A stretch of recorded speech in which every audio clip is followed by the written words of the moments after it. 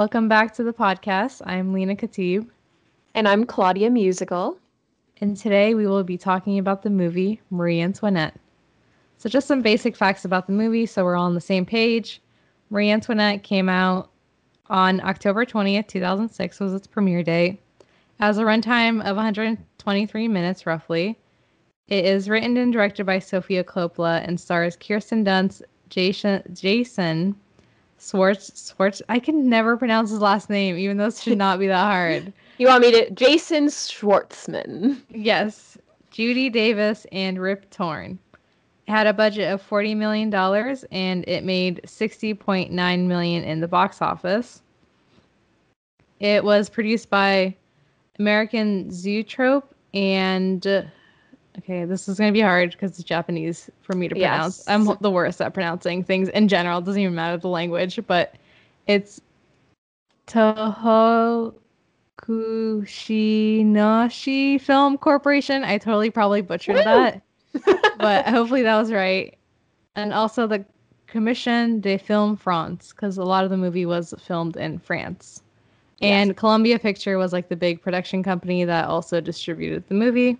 It won an Oscar for Best Costume Design and was nominated for about 15 or 16 awards. I didn't write down exactly what number for just in general, not Academy Awards. The movie had a total of 477 cast and crew members, which is like such a drastic difference between Titanic that we talked about last week. Like, What was that number? Do you remember ballpark? it was like over 2,000. So Okay. this is I mean, like, it's still big, though. You know what I yeah. mean?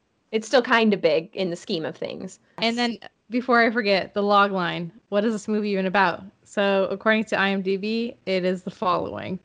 It's the retelling of France's iconic but ill-fated queen Marie Antoinette from her betrothal and marriage to King Louis XVI at 15 to her reign as queen at 18 and to the end of her reign as queen and ultimately the fall of Versailles. Great. And obviously, this is based on a true story, folks. So, Right. but they do take some liberties, but it's history. It happened.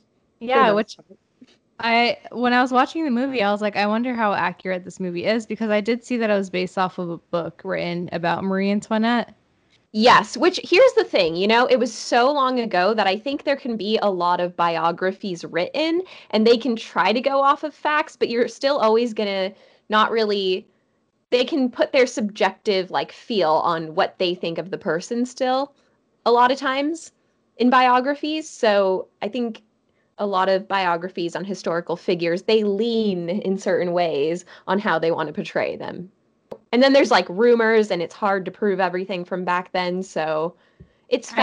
fact, it's fiction too. I was gonna say, like, it's so interesting that she chose Marie Antoinette of all historical figures to make a movie about because she is the one that we notoriously know the line "Let them eat cake," but then it turns out she didn't say that line. So it's kind of like this is somebody who, like you were saying, like how accurate is the information that we know about them? Right. Yeah. I think as much as you can know facts about a person's life, this is really telling that just because you know the facts doesn't really mean you know that much about them and who they are. Right. And I felt like the movie overall had like a sympathetic approach to Marie Antoinette and the life that she lived. And when I was watching it, because I've seen the movie before, and I know you have too. And I think when I watched it, I was kind of like 18 or 19. I Mm-hmm. think I was, yeah, I was pretty young compared to how old I am now. But I was pretty young. And Adolescents. yes, and it didn't hit me then, but it hit me now, like how young Marie Antoinette and King Louis XVI really were, because like she was 15 when they got married. Like Right. they were teenagers ruling a country, which is like Which insane. it's insane, but it was so common back then because the king in the movie, I think it's Louis the 15th, maybe. He was 5 when he became king, Oh and my then God. he didn't really have power at 5. He started actually ruling when he was 13 and considered a man enough to rule. So Wow. it's interesting because it's very young to us, but we also have to marry that with the fact that these things happened young back then, commonly. Right. You know, Right. So it it's more wasn't like a unusual. modern, like, late 20s, early 30-year-old when you're like 15. I guess, but that's what I think is hard to know. Like, can we really know how it was back then?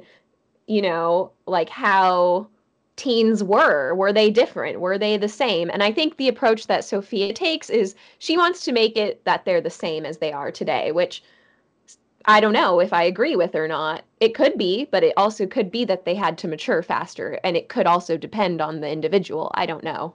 Well, what I really appreciate about her take of having them feel like modern teenagers in the movie, because the whole movie has like a whole modern feel to it with the Yeah. music and everything, which we can talk about the music in a little bit. Oh, for But sure.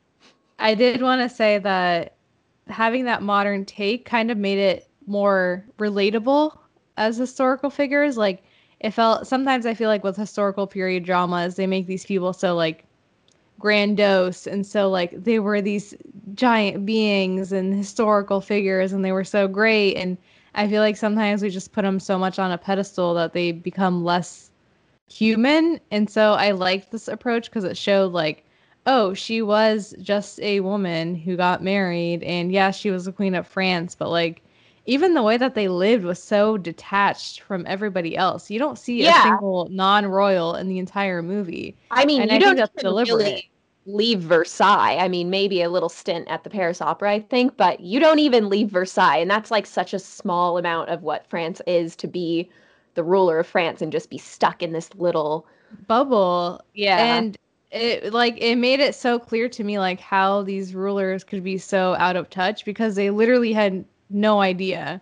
Like they weren't even there, they weren't seeing it, they weren't experiencing it.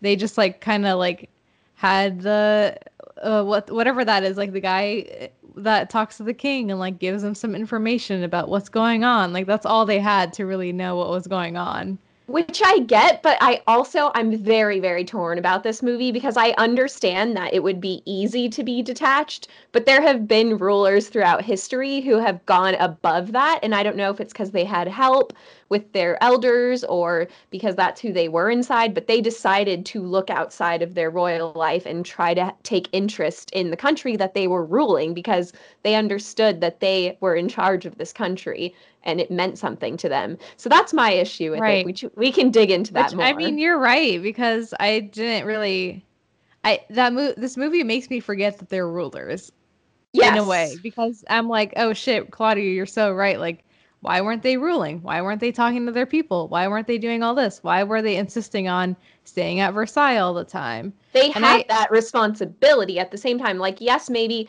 it had already been the culture to just live a lavish lifestyle and not pay attention because, maybe that started with their parents and stuff and just the culture. I was But gonna say like, the movie emphasizes so much how like it was her duty, it was her job to consummate the marriage and to like produce an heir. And that's all that they wanted out of her. And that's all that her parents wanted out of her in the allyship. And there was never like a moment where like they wanted her to be queen, like a good queen and to rule the people. And like that was just completely like tossed away, it seems like in the movie, in the way that it was portrayed. which And the oftentimes for women, that probably was the case. They were just like, literally be a baby factory, do your job. That's your duty. right, which to me, like that kind of, I felt like watching that and like getting that empathy for Marie Antoinette had me thinking like we've put so much blame on Marie Antoinette as being like, the face of the French Revolution. Like she was the one spending all this money, she was the one doing this. She Yeah. said Yeah. let them eat cake. Like she's at fault and I just feel like it just further perpetuates this idea that like women are always like to blame for situations or things that happen. When it's like Right. King Louis was incompetent. He wouldn't even touch her. She would like try to like, get him excited, but he wouldn't even like touch her. And she was just trying to be patient and trying to be like a good wife, whatever that meant at the time. He was the one making decisions about like sending French soldiers to America and like he was making all the decisions for the country. Like we don't see Marie Antoinette making any single decision for the country. The only decision we see her make is she's like, oh, well, maybe get the younger trees since they're less expensive. Like that's kind of like Right. what she does. Which, yes, that is what she is set up for. So I try to have some empathy, but at the same time, there have been similar rulers of different countries in similar time periods who had the same situation being a woman, you don't have power, you're a baby factory, get married, who fought against that. If you just look at, say, someone like Queen Elizabeth, who chose never to get married so that she would never lose her power and never just be a woman for making babies, and she fought for her country because she decided to care about that. Why? I don't know, but there's just that contrast. Right. Which then I would say that the difference is like Marie Antoinette never really would have ruled Austria, and her marriage was like a peace deal. You know what I mean? Yeah. Like, so it's it's a different situation, but I do also see what you're saying, where it's like she could have also been like, you know what? I'm the Queen of France now. This is my new home. I'm gonna rule, and I'm gonna Right, bring this which country.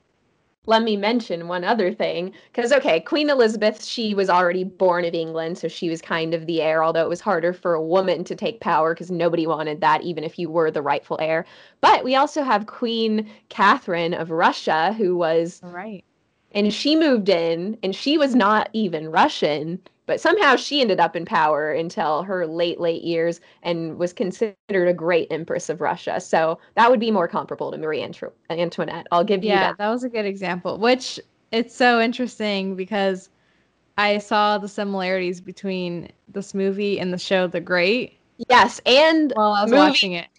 which are all connected down the line, I think. Yes.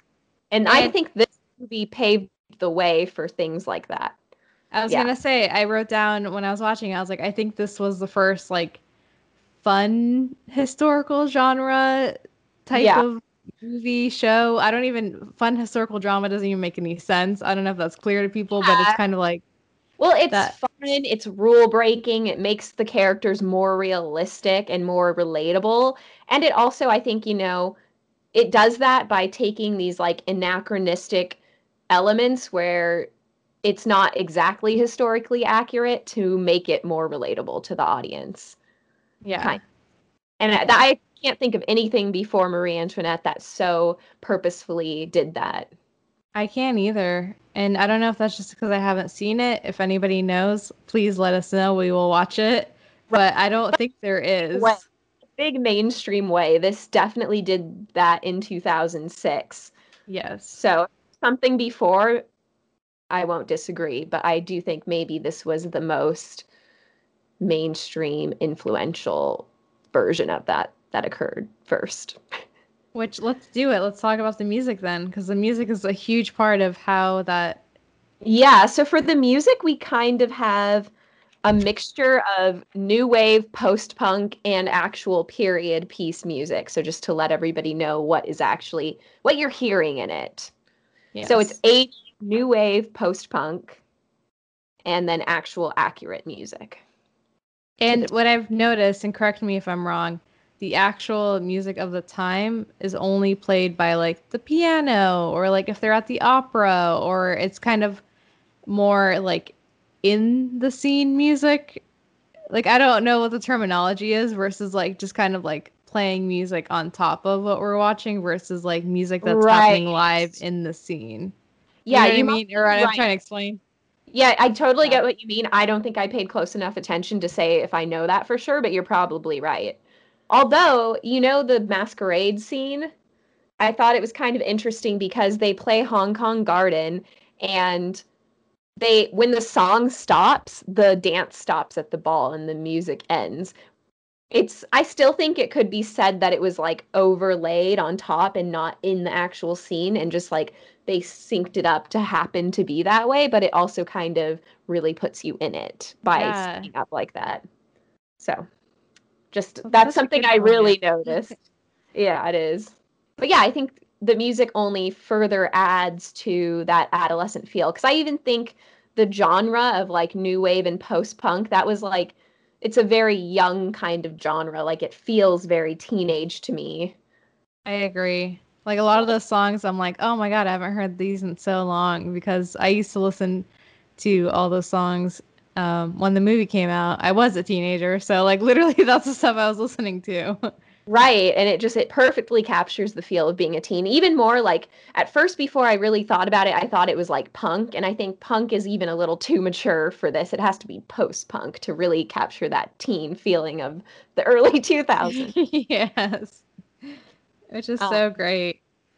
It Um, definitely is. And so, that I think Sophia got a lot of criticism for that. Like people who had negative things to say about the film disliked that element and were mad. They were like, "Why would you put modern music on this?" And with that, I completely disagree with them. okay, that's so funny because hearing you say that, I'm like, wow. So Sophia Coppola got a lot of flack for doing that in 2006, but then when The Great Gatsby came out and Baz Luhrmann did that, they thought it was genius. You are so right. Oh my God, I didn't even think about that. Yeah. So Wow.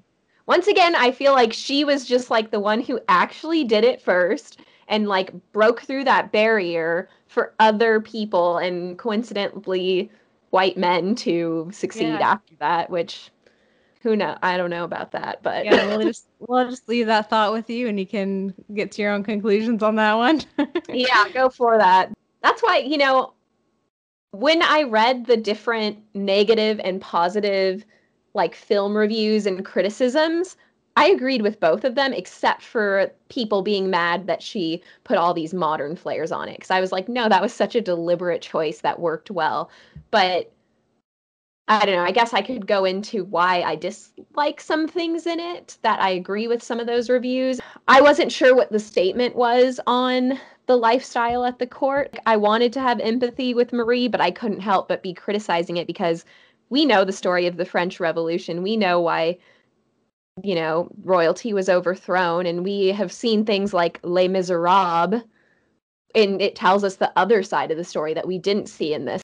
I kind of get mad at them at a point because I'm like, you guys, your life is just vapid. Do something. You can still have fun, but do something, please, someone in this fucking story. Well, Sorry. I would argue that there is, like, she shows how vapid these people are with all those shots of like the cakes and the eating and the drinks. Like, you just see how a lot of it's not even like nobody even eats it and it's just tossed away. And I Yeah. think that the breakfast scenes, like, part of what I noticed in those breakfast scenes is that every single time there's like this giant display of food and it's different types of food and they have lobster and they have caviar and they have like all these like luxury foods Mm-hmm. for just King Louis and Marie Antoinette, and they just eat a couple of bites and then they leave. And it's Yeah. just like this excessiveness. And Right. even like her hair is physically so excessive. Which And that's something I like about the movie. I do, because for me, it almost felt like all these people were depressed and all they had was like hedonism and excessiveness to fill their life. So I really feel like they weren't happy deep down inside. And so no, it was a coping mechanism for them. in a way, hearing you say all that, I'm like, it needed to end. The royalty thing all needed to end because, like, yes, they had food and they had all these things and they had all these privileges, but you're saying they were also extremely miserable. Obviously, it's nowhere even remotely close to what the people were dealing with in the revolution. But even like the nice end of it is really not nice either. Like it Yeah. needed to hit that point of just extremeness in order, I think, for the French people to really get infuriated enough to be like, we're just stopping this whole thing and essentially behead the rich, which I think is something a lot of people are talking about in this country today. Yeah, this sounds So kind of familiar. familiar, off with their heads. But it is sad when you think of the individuals who didn't have a lot of control. But there's something in me, which I don't know what this is. The whole movie, I was just like, God, you guys just fight for it. Do something. Come on. That's so funny because, like, for me, the whole movie, I was feeling, why the fuck are these kids running the country and making decisions? That's how I felt. I was like, why are these the people making decisions for everybody else? Like, Yeah. all you hear about is parties and, you know, that's it. All you care about is going to parties, having parties, indulging in things, having new clothes, having your like little puppies, like, All the tropes of teenageism, which I think I do want to mention. I think Sophia is absolutely wonderful at capturing the teenage experience. It's a common theme for her, and she's very good at it. And she could yeah, even do that in that setting, like we're sneaking out to a party, we're shopping, and I'm a popular girl in the popular club now. Like that was all there, which is right. like all teenage things. Right, which is like I felt that teenage stuff so strongly, and like I love teenage stuff. Like I those are some do. of my favorite things, and I just felt like how are these people ruling? It blew my mind that this was so normal because there were God-appointed royals, which is like such a weird concept for me because I'm like what like Yeah, it because doesn't I'm make like a lot of sense. my ancestors did not do any of that. It was not God-appointed rulers. Right, right. And then I did write a note where I'm like, we have a lot of scenes or moments in the movie, specifically like in the beginning of the movie, where Marie Antoinette is undressed and then dressed by people. Yeah. I feel like there's some sort of symbolic point that's happening there, and I don't know if I connected the dots yet, but I wanted to bring it up I feel because like maybe it's just about ownership. Like she was definitely treated like property. yeah, I don't know if that's exactly your point, but that's kind of what I felt, like obviously they took away her dog, they took away all of her belongings. It was like you're our property now. You've been sold by your family to us. right, and like having that like scene in the beginning where like walks through the tent. Yeah. Is in Austria, the other side is in France, and Which by the that's one time of my favorite out, scenes. I like that scene a lot. And I guess another thing that came up a lot during the movie that I wrote down was just the feeling of distance and loneliness that Mhm. I realized was in a lot of Sophia's films. I feel that a lot. And Yeah, it's I think it's impressive when you can create that strong of a mood and feeling I always. agree. And I felt that too. Like, she felt alone in the beginning. She felt alone in her marriage. You only have a few moments where there's like glances and smiles between the two of them where I'm like, okay, there could be some sort of like love here. Yeah, That's, like in a more platonic way. yeah. I also noticed there's not so much dialogue, and I think that's kind of the case in a lot of her movies. It's not super dialogue heavy. So I Yeah. think a lot of it lets us be the observer, which is an interesting take. I like to be an observer. That's kind of naturally how I approach my whole life. I just like to observe first. So, Same. and then take more of an active part. But not every film just lets you observe quite as much as hers do. Right. Which on that like observation note, I wrote this note because I just felt like this moment or the scene was so funny to me. That wedding night bed scene where they're all just like standing there, Yeah, like watching the couple like get in the bed together, and then they close the curtain, and then they all like walk away. Like I thought that was so funny and awkward. it definitely was. And I just have to give credit to the performances in the film because, whatever Sophia wanted, what's her name, Kristen Dunst to be, I think she achieved it because it was like a very clear performance on like Yes. who she was. And it was just kind of that, silly kind of teenage girl. But like she isn't only silly, like she's trying to do her part, but it's impossible in a certain way. Right. Because she's trying to play by the rules at first. And then I think that's where she just gets lost into this lifestyle instead of trying to like fight, which I can't judge which is right or wrong. Desperately fighting for power and change and, possibly putting your life in danger or just taking a more passive, play by the rules thing, which they kind of can both lead in death. So at that time, Right. Right. I mean, it's an because interesting dilemma, honestly. And like I don't want to sound like I have so much empathy for the characters, but I am thinking of them as characters in a movie more so than like historical figures, given the context of what we watched, because I do feel like they're characters in a movie. Like because like you were saying earlier, we don't really know anything about Marie Antoinette. We can kind of speculate. We can kind of like, read what people have said about her. But even that, it's like we know people talk shit. We know people say like things that are wrong about us all the time. Yeah. So it's like, how accurate is even that information? Or it could be Mm-hmm. the opposite. Like people praise her way more than she deserved. I don't know. So it's That like, happens all the time to this day with people, I assure you. yeah. So, So it's like we don't really know because we weren't there. And even if we were there, we weren't living in Versailles. So like we couldn't see it firsthand. But it's just so interesting how you talked about like loneliness. I also felt like part of that loneliness mood in the movie was like feeling so far removed from everything else. mm-hmm. And so like that's where to me it was so clear how something like the French Revolution did happen because they were so out of touch, out of like so removed from everybody else. And like you said, Mm-hmm. they only went to Paris one time, I think, in the movie, and that was to go to the ball, or like maybe The twice, I think, for the yeah, opera, it for the was for opera and fun the ball. social events. It Yeah, wasn't exactly. anything Where serious. they're going to be associating with like the upper class at those events.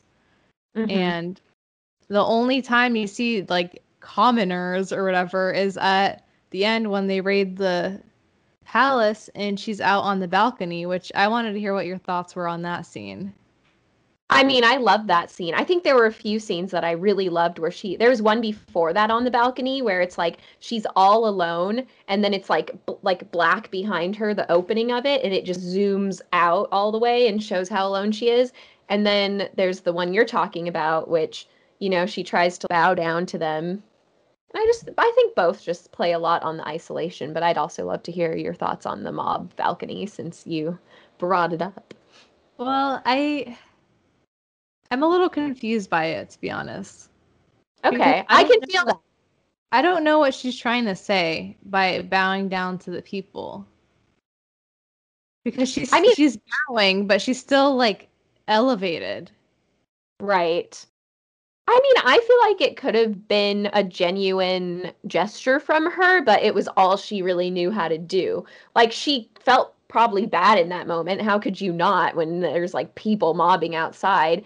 But if you're her, what else do you do? Right. What Because else is there to do? because they like say multiple times they're like, we got to get you out, we got to get you out. She's like, no, my place is here by my husband.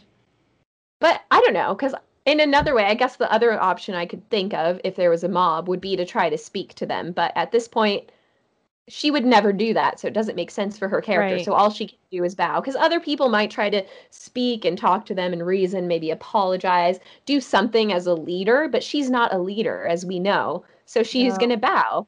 It's kind of like just a small, tiny apology, and it is kind of meaningless to them, but it's more probably for her, in my opinion. It's like she's this, like you said, she's not a leader. So it's like sometimes I feel like it's like she doesn't even want to be. She doesn't. And that's why, I try very hard not to be judgmental about the fact that she didn't try to be a leader or try to do more. I really try. It's hard, but Right. I understand she didn't want that and maybe that was not her nature and that's not necessarily bad because that doesn't need to be everybody's nature. Right. You know? This whole like God-born leader stuff is so dumb to me. This is going to happen if you do that. They're going to be people completely incompetent for the job. Right. And people who don't even want to do the job or like have no passion or interest. Right, which some people, there's always a thing that's like, oh, it's like the best leaders are the ones who don't want it. And it's like, I don't know if that's true. You can't want it because you're power hungry, but you also can't really not want it. You know Right. what I mean? It's like a happy medium. Yeah, they should change that saying. I don't think it works. I don't think it works either. Because I get the type of person who is able and feels they can step up to their duty, but doesn't necessarily want it so badly. I think that's the balance. Do we want to get into like some more fun facts about the movie? Because I could go all day, honestly, about my thoughts about this movie. We're going to go into some casting fun facts. Marie Antoinette's mother, Maria Theresa of Austria, the Empress, was played by Marianne Faithfull, which I don't know if everybody's familiar with her, but she was a singer in the 60s and 70s. And she has a whole interesting story herself, but basically, she actually was distantly related to the Habsburgs of Austria and then Oh ended wow. up playing this part. I didn't even know she was acting later in this point because she was obviously older then. She was like this hip, popular 60s singer. Asia Argento played the Madame du Barry, or Yeah. Yeah, that's her name. the mistress to the king before Jason Schwartzman became the king. And she is actually the daughter of Dario Argento, the Italian filmmaker who did Suspiria. I noticed her right away. I thought she was absolutely fabulous in the role Oh, and she's very stunning. she's so great. She's so Yeah. good. And I do have to say, like, it really bothered me how rude Marie was to that character. Okay, that bothered me so much, but like you were saying the teenage thing earlier, that solidified her in the mean girl, like popular girl clique. And she was Right. just trying to like fit in by being rude to her. I But hate I I hate that. hated it too because I'm like, I want them to be friends. That's everything that made me so upset and angry in school. Like those dynamics between girls. I just hate it so much. Like it hurts my soul when girls do that to each other. I really hate it. It was a different portrayal of a mistress than I've seen in a lot of period dramas. It didn't seem so fake. It kind of seemed like she was actually into this old king. So if it was fake, she was great at her job. Her history is actually very, very interesting. She did, as they say, she grew up very poor. Her mother's lover took them in, and then she got the pampered life for a while and then was poor again and then became a courtesan. And, she was with a bunch of different high level officials until the king. So, on that note, Jason Schwartzman is actually Sofia Coppola's cousin. I recently learned that actually. So that's very interesting because her dad directed his mom, Talia Shire, I don't know if I'm saying that right, in The Godfather. So it's very interesting, these family dynamics of you have these directors and then the actors, and it's like the same generations. And I did recently learn that because I was watching commentary of Rushmore, and Oh, Wes Anderson talks about how Jason, I can't even say his name. It's so easy to like struggle with his name. Jason Schwartzman there we go. came from a like film family, and I was like, oh, because when he was talking about, slight tangent, but he was talking about how they were looking for the actor to play the role. I can't remember his character's name, and I literally just watched Oh it. my God, yeah. But the Um, lead role in Rushmore. yeah, the lead role in Rushmore, and they didn't even imagine anybody like him. But when he started reading, they're like, "Oh my God, he's like perfect." And Which they is so actually didn't want somebody from a film family to like do it. They wanted somebody who was more of like a newcomer. But yeah, that worked out for him in the end. But that's where I learned that wow, that is Sofia Coppola's cousin. Yeah, which, I'm not for nepotism, but I guess I'm not against it if it's warranted and you have the talent, because clearly Jason Schwartzman is very talented. I would never deny him a career and be like, "Oh, it's just nepotism." Like, no. Right, There are right. cases. I feel like that's the whole thing with life. It's a case by case basis. Yes. Like there's a nepotism where like the person clearly can't act and should stop, Yes. which we're talking about Sofia Coppola. I haven't seen her performance in Godfather 3, but I know a lot of people were horrified by it, which I think might have been extreme. I haven't seen it I either, don't so. know, but clearly she pivoted and now she's one of the best filmmakers of like all time, I would say. Yeah, I guess there were also a lot of other people who had connections to the film industry. I wasn't as familiar with them, but it was like a pretty long list of people who had parents who were filmmakers or actors and stuff like that, which I would say that might just be because she knew a lot of those people, and if they were right, they were right. Asia Argento, like she was clearly so right for that role. We talked a little bit about how it was received, and I just wanted to mention that it got both boos and applause at Cannes. A lot of the French thought that, not a lot, it was like 50-50 split, thought that they weren't, it wasn't critical enough of the regime's decadence. But I think it could be more touchy if that's your history, perhaps, and you feel Right. strongly and you know more about it. This was one of the films that they got to film the most of anything in actual Versailles. So the French government let them go in there and do that, which is pretty cool. This film was actually pretty much as big in Japan as it was in North America. It made about 15 million in North America and Japan, which usually... Go I ahead. was gonna say, like I said earlier, a Japanese company was part of the production team. Right. Maybe I think Lost in Translation was done before this, and that was shot in Japan. So I think she'd built a little bit of a fan base there, and they really liked her, and so they were ready for Marie as well. Yeah. But it just shows the differences in cultures, because when Titanic premiered at the Tokyo Film Festival, because we talked about that last episode, it didn't do well at all in Tokyo. Well, I mean, even just hearing you say that, and from my, very brief knowledge on Japanese fashion, is there's a lot of like French Marie Antoinette style fashion that's popular. I think that adds to it too, is that there is interest in the wardrobe more than anything. Yeah, I don't even think we touched on that enough, just how visually and aesthetically great this film is. And I feel like I could bet my life on the fact that I think Sophia, with a lot of the scenes, tried to arrange them like old paintings from the time. Oh, I definitely believe that. I'm so sure, because like a lot of the shots were kind of wider, showing the whole room, but like tons of people and scenes set up like something happening. Like, here's the feast, here's the ball, here's the picnic with all the people lounging. And it just brought to my mind all of those famous paintings from, I think, like the Rococo period. And that's something I really liked about the film. Yes, all the shots looked like beautiful Rococo paintings. And a thought I had when I was watching the movie is, a movie is really good and well done when your issues are plot points and not the acting or the set or anything about what you're seeing. It's more of like, oh, I'm so mad she did this or he did that. When that's your issue with the movie, like, bravo, honestly, because everything else, you like nailed it. Oh, so interestingly enough, we Lost in Translation, Marie Antoinette was supposed to be filmed before it, but I guess Sophia kind of got stuck on writing it. And so then she was like, I'm just going to write this other little thing to like take a break and try to figure out Marie. And that ended up being Lost in Translation, which went into production first. Virgin Suicides, Lost in Translation, and Marie Antoinette, they all feel very similar about that young woman, teen, loneliness scenario. Yeah. Just very different worlds, but all the worlds made them feel very isolated.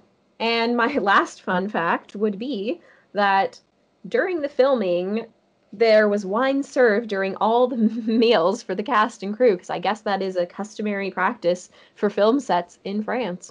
That's really funny. Which I don't know how I'd feel about that as a director. Yeah, I would not like that either. No. That's so French. Guess so, but like maybe they know how to handle it. I'm just like, I don't trust you people enough. Yeah.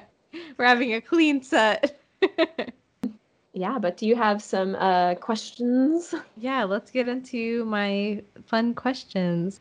So my first question, and I feel like now that we've had our discussion, this is a great question because you've talked about this. Ooh. But who is your favorite casting choice? Because I think the casting in this movie is so good. Oh, that's too hard. I don't know. I'll go first then, if you want. Again, I can never say his name, but I thought Jason Schwartzman was so good as like King Louis XVI because he had the right nervousness, awkwardness, like, timidness that the king like needed for that character. Yeah, he did. And there was something about him that's so like endearing. Is that the right word? Yeah, like you didn't hate him for being such a little, I don't know, whatever he was. Whatever he is. Yeah. Dork, nerd, I don't know. Kind of weak, kind of self-involved. It was just who he was, and he wasn't trying to be mean or anything, so it really worked. No, so it worked. I thought that was a great casting choice. And then I guess there's so many good ones. I also loved Rip Torn as the king. Oh, he was so good.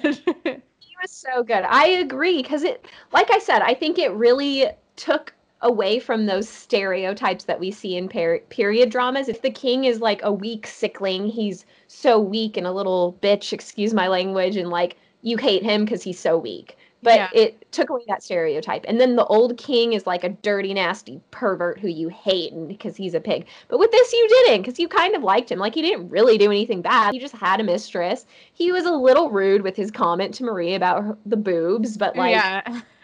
like I didn't hate him as much as I hate most nasty old kings in Which movies. honestly, that line about her like bosom just made me laugh more than anything because it's like this is so ridiculous, but also it felt so accurate to what a king would even say about like Apparently that was true. Like they have yeah, some kind of documentation of it somewhere. Like I don't know what, but that's allegedly something the king did say about her. right. And I believe it because men are can be disgusting and Right. the way that Right. they viewed women back then was horrendous. I'm not trying to make excuses for him, but I Yeah. didn't hate him that much, and I didn't feel like he did anything really bad. Honestly, a lot of kings, aka like chopping off their wives' heads, Right. raping people, Right. all that kind of like at least he didn't do that. Like His at thing. least he didn't do that. The standard is so low for kings. Okay, my top three favorite casting choices. I mentioned already Asia Argento just did Right. such a good job. And then Judy Davis, who was that really like uptight comtesse. I don't remember. I think her name was Anne or something, but she was the snooty one who was enforcing all the rules. And that actress is just brilliant. I actually am watching her right now in the show Ratched, where she plays the 50s American nurse. So seeing that contrast to that role to this like snooty, uptight lady in Europe at that time was just really fun. She has such excellent body movement. Oh, I mean, obviously Kirsten Dunst like nailed it. I'm like, I feel like with these questions, I just want to kind of, for my own self, when I answer, I kind of want to like highlight and bring up like some of the supporting actors because I just feel like they Yeah. don't get as enough Oh, love and Rose sometimes. Byrne, right? Is Yeah, that her name from yeah, Bridesmaids? I didn't realize she was in this. And yeah. that I was, thought she was great too. yeah, seeing her just like bitchy, scandalous, fun girl. I mean, the casting director nailed it, Yeah, I thought everybody was good. I had no yeah. qualms. I thought Molly Shannon was a fun addition. Wait, who's that? She was one of the like bitchy women in the beginning. Oh, yeah, the two Yeah, of them. The one who's like moaning Myrtle. Is that Molly Shannon or the other Molly Shannon was one the other one. who's in like Notting Hill or something? Yeah. Yeah. Okay, so let's just move on to the next question. What Yes. was your favorite moment in the film? This could be a shot, a song, or a sequence. Okay, I really loved the opening shot where like it's before anything happens. It's totally out of order, but it's just this shot of her just, laying on the couch seductively with the stockings. Yeah. It's just a great opening shot, in my opinion. I liked I think I really liked the shot of when they were in the boat in the water and the sun was Mm, reflecting on the water and it just like passed by because that yeah. felt like a painting a lot and I think that must have been reminiscent of some sort of painting. Okay, this stood out to me and it's standing out to me right now, but I liked the moment of after her brother-in-law, sister-in-law like have a baby Mm-hmm. and she runs into her room, closes the door and like cries because Mm-hmm. I loved how like it was shot. Like I liked how close the camera was to her face while she was Yeah. crying. Like I Yeah. felt that that was like a really powerful way that that was shot. Mm-hmm. Yeah, and it really showed her character because before she was upset about it, she was genuinely happy, it seemed, when she Yes. was in the room. But then she went out of the room and these people were talking shit and it just reminded her of herself. And so it was like she was initially happy and then people took it away from her. And this was in the point in the movie where they hadn't slept together yet. So it's like she was still like frustrated with, trying to have that happen with her husband. Which this is also one of my favorite shots, but I did have a specific question about it. Okay, go. What did you think of the Converse in that shoe shot? How she just kind of threw in a pair of Converse in there. Um, I mean, I don't dislike it. It's kind of fun. It goes with the rest of the thing. It's a little bit more than just having music overlay because you're putting it into the world. So I don't know. I don't feel too strongly about it. Like some people were really mad about it. I read in reviews, but I wasn't mad, but I wasn't like, oh, I love that. I feel similar. A part of me is like, well, I don't know if I liked it. And then the other part of me is like, well, it was kind of like cheeky and fun. And it's like, this is just Yeah, a movie. You know what I mean? Like, you can kind of right. just throw things in a little bit. It's okay. Yeah. And it was just so, it's such a brief shot, but it's like still like there. And so I don't know, I kind of like it. Like, I think it's just I fun. like I think you can miss it too. It's kind of there, but it's kind of not. No, I think it's fun. Like, I like it. I like But I'm that not like decision. passionate about it either. Yeah, Like same. not like brilliant. Yeah, I think we're in agreement. Like it was fun, but we're not like, oh my God, that was the best part of the movie. Like Yeah, there's so yeah, yeah, many yeah. other things that, took the cake for us. Yeah, and I get the statement behind it. It was once again just that statement of like she's a teenage girl.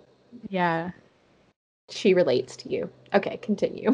Would you live in that time period if you had a choice? And that I don't necessarily mean like, oh, you would have automatically been born into like the poor situation or like in the rich situation. Imagine, I guess, you were born in either one, or maybe you were both, like Madame du Barry. Would you choose to live in that time frame? I mean that's hard because I like my life now. So is it like I wouldn't have my life now, or I could just like have an additional life then? You would have an additional life. Yeah, I mean, sure. It could be very bad, but at the same time, if I was born in a different place than I am now today, it could also be very bad. I think I would try it too, because like I'm curious to see how accurate our conception, is that the Yeah, I word, get like what of you. like, yeah, I'm like so curious like how accurate the way we think history actually happened, so I'd like to see it Right, and firsthand. what these people were really like.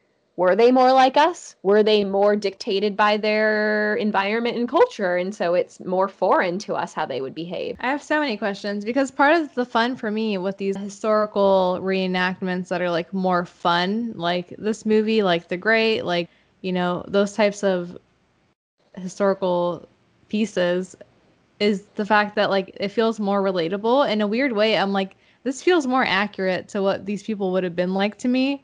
But I also am like, Yeah, I have no idea. and people feel that way, and I just have to say, I don't know. We have I have more one questions. more question. It's also historical related. Which historical figure would you want to do a biopic slash period piece on if you could choose anybody? Whew. Oh my gosh. Okay, I would probably pick somebody from like Middle Eastern history, just because we don't really Yeah. see that as often. But I don't know Mhm, enough about it myself to pick somebody. Because the first mhm. person that comes to mind is Kulthum, who was like a huge singer from Egypt in like the 60s.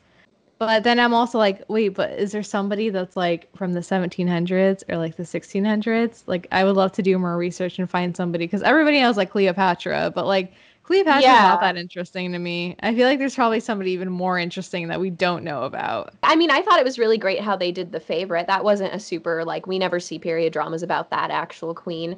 But Yeah. I mean, I do love the classics because I was like a huge historical fiction fan, maybe like first grade to like I don't know, eighth grade. Like, I would read every fictional biography on women historical figures from like Queen Elizabeth to Cleopatra to like everybody, just everybody, everybody possible. Those are the two big ones, obviously. I Right. remember I read my first 2,000-page book about Cleopatra when I was in second grade That because I is was so cute. obsessed. I was obsessed. I remember the cover, it was dark green and there was like a painting of her. And I just thought it was so cool. It had a lot of inappropriate stuff in it, but I wanted to For a be second I grader. yeah, I wanted to be Cleopatra. I thought she was so cool.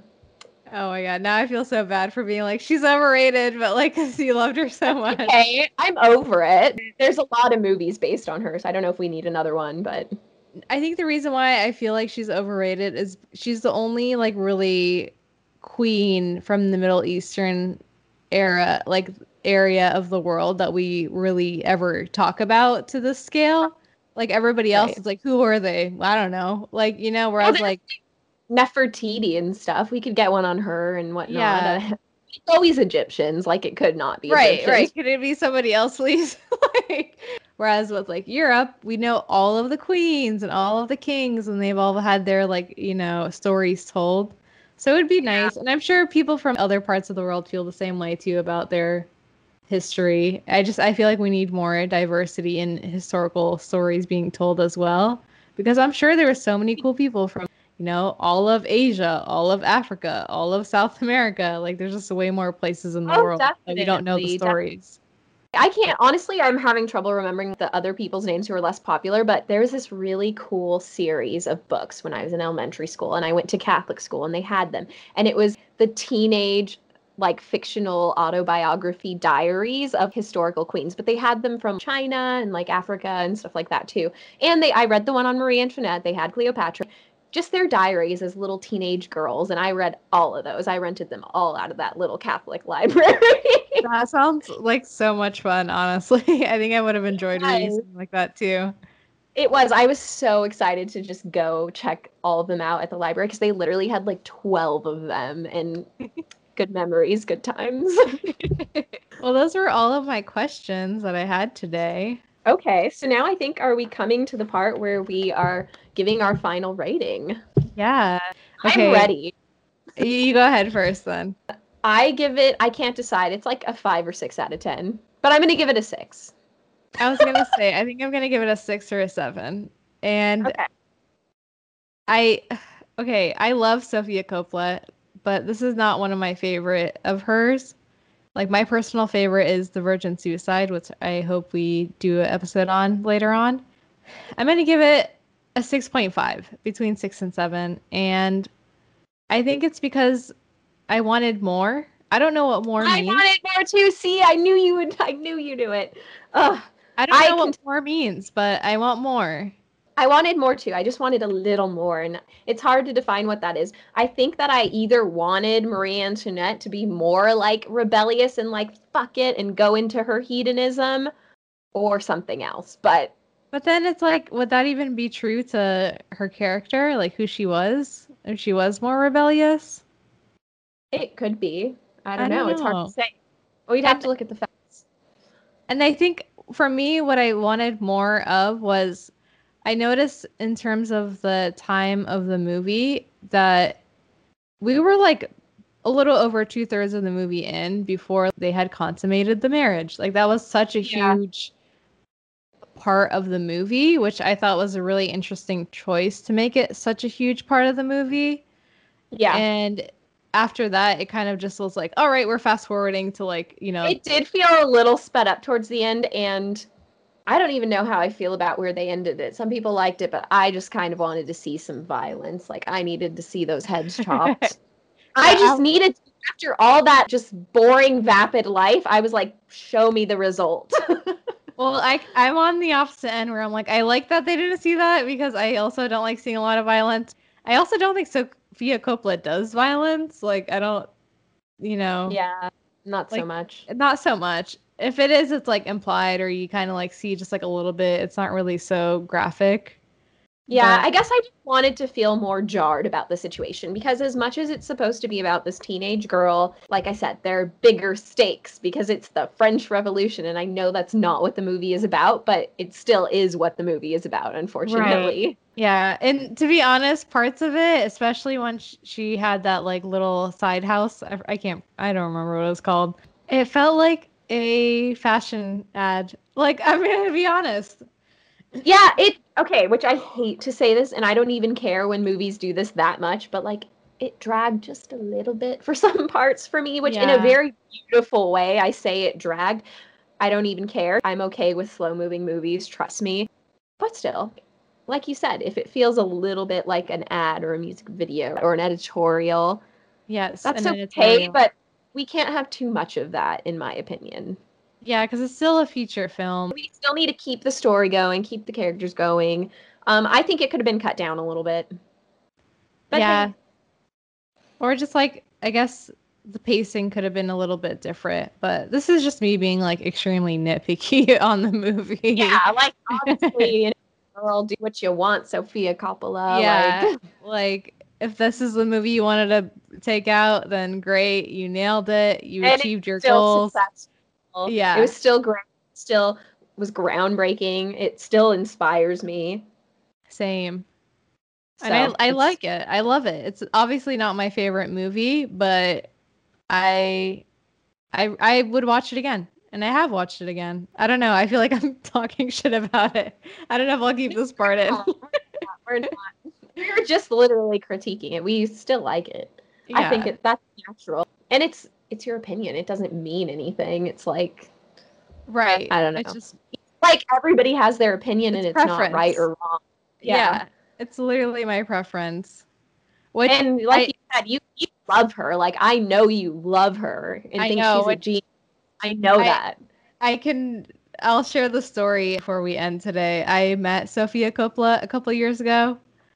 I went to a screening of The Beguiled, and she did a Q&A.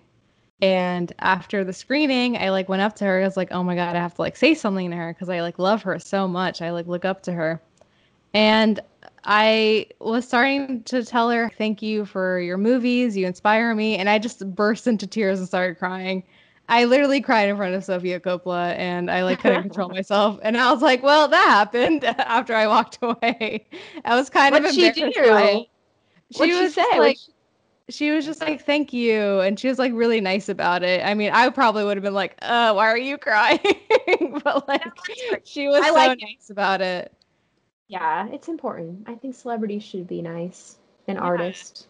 I just got really overwhelmed in that moment because like she is somebody who I've looked up to for a long time, especially when like, I've wanted to be a director since I was 12, and growing up there wasn't really a lot of female directors, you know. True, true, It's true. like less than five that I knew, and she was the only one who I felt like was doing work that honored and respects femininity. Hmm. Whereas I feel like some other female directors were trying to steer away from that just because of how the industry was treating women in general, in the early 2000s and 90s, and historically that like I see the appeal of wanting to run away from femininity in your movies, but I felt Yeah. like the only one who was like actually like embracing it. And I feel like that's her staying true for to herself and probably also using her privilege being the daughter of, a famous director to be Yeah. able to do that in the industry. Because maybe if she was more starting up, she wouldn't have had as much opportunity to be as true to herself, and Yeah. have such like a, bigger budgets and whatnot. So And you that's, see how much her work influences so many other female creatives. Like she is the oh, loop for in sure. so many ways. Oh, yeah. So this was like her third movie-ish, right? Do you know? I think so. I can Like pull it up really quick. she was still pretty new with this movie. It's really impressive for being a third movie. But she does so many like fashion films, which makes so much sense. Yeah, actually her first movie was was The Virgin Suicide, and then it was Lost in Translation. Okay, and then this And one. then it's Marie Antoinette. Yeah, and she Okay. did a bunch of like short films in between. Oh yeah. But But I yeah. mean that's highly impressive and honestly she solidified her style very well in three films. Yeah, because all three of those movies are iconic. Mhm. I can't believe Virgin Suicides was her first because that's definitely my favorite as well. Same. We need to do a whole episode on that movie because I didn't We know that definitely was your favorite as well. yeah, circling back. It's definitely my favorite. Yeah. All right. I think our last segment we have here is Mary Screw Kill. Oh, that's So, right. would you like to go first, Miss Lena? Okay, so I would probably want to. This is so funny. Marry King Louis the 15th. I don't know why. What? Yeah, that's why he came to mind. I don't know. I just feel like he was such a fun man. I guess because seeing him in Madame Du Barry, I'm like, oh, I would have had fun with him. Like he's just like, so playful. Like I liked his energy. I Uh, really love that you chose that. it's like so unexpected. See, I told you, I was telling you that I liked him. Yeah. And he wasn't a horrible pig, even though you said the bar was low. Okay, Yeah. continue. Screw. Who would I want to screw? I'm like nobody Come on now. that I thought was attractive. Well, I guess Tom Yeah. Hardy's in it, and he's really handsome, so I'll pick his character, which is like I always forget he's in this movie. He plays Who like is Romont or whatever his name is. He's one of like the soldier guys. Huh. Okay. You have I to don't look know. at a photo because once you look at a photo, you're like, oh my God, that's Tom Hardy because he looks so like young because he is young in the movie. So I'm gonna Okay. pick him just because Tom Hardy's so like handsome. And then kill. Who would I kill? I'm like, why Marie Antoinette is the only one that comes to mind. No, well, I guess it just comes to mind because like, oh, they killed her, so it's like the easy answer. You know what I mean? But who Hmm. would I really want to kill? I guess maybe even just King Louis the 16 because he's like not fit to be king. Yeah. Like Okay. he was just a terrible king. Like he just like was weird and like it was so weird to me like that he like made her wait and like what was going on with him. Like I feel like we don't really know what was going on with him sexually. So like I don't know because a part of me is like Hmm. is he just like gay? Like I don't know. Like is he just not attracted to women in general? Like Yeah. and I don't know if there's like more history on that or what was going on with that, but Hmm. which like obviously if that was the issue, no problems whatsoever, it makes it really awkward when he has to have an heir and just I don't know. Like I'm just like going way too deep into that rabbit hole, but like I just feel like something Yeah. off there and I don't really know what it was. Okay, I hate that you did this to me, but for some reason now I feel like I have to choose to marry who is it, Louis the 15th? Yeah. I don't know. It just seems like the best option now. I didn't have any answer prepared, but I know who I'm going to screw. It's going to be Madame du Barry. And who am I going to kill? Yeah, it's very hard. It's very hard to know who to kill in this because there's like they don't portray anyone as being very bad. Um, I don't know. Maybe one of the advisors to the king because clearly they're not doing their job very well. Yeah. Any one of them. The I think most incompetent one. I think that's a good choice. Cause if the advisors did their job a little bit better, then maybe like it wouldn't have gotten so bad.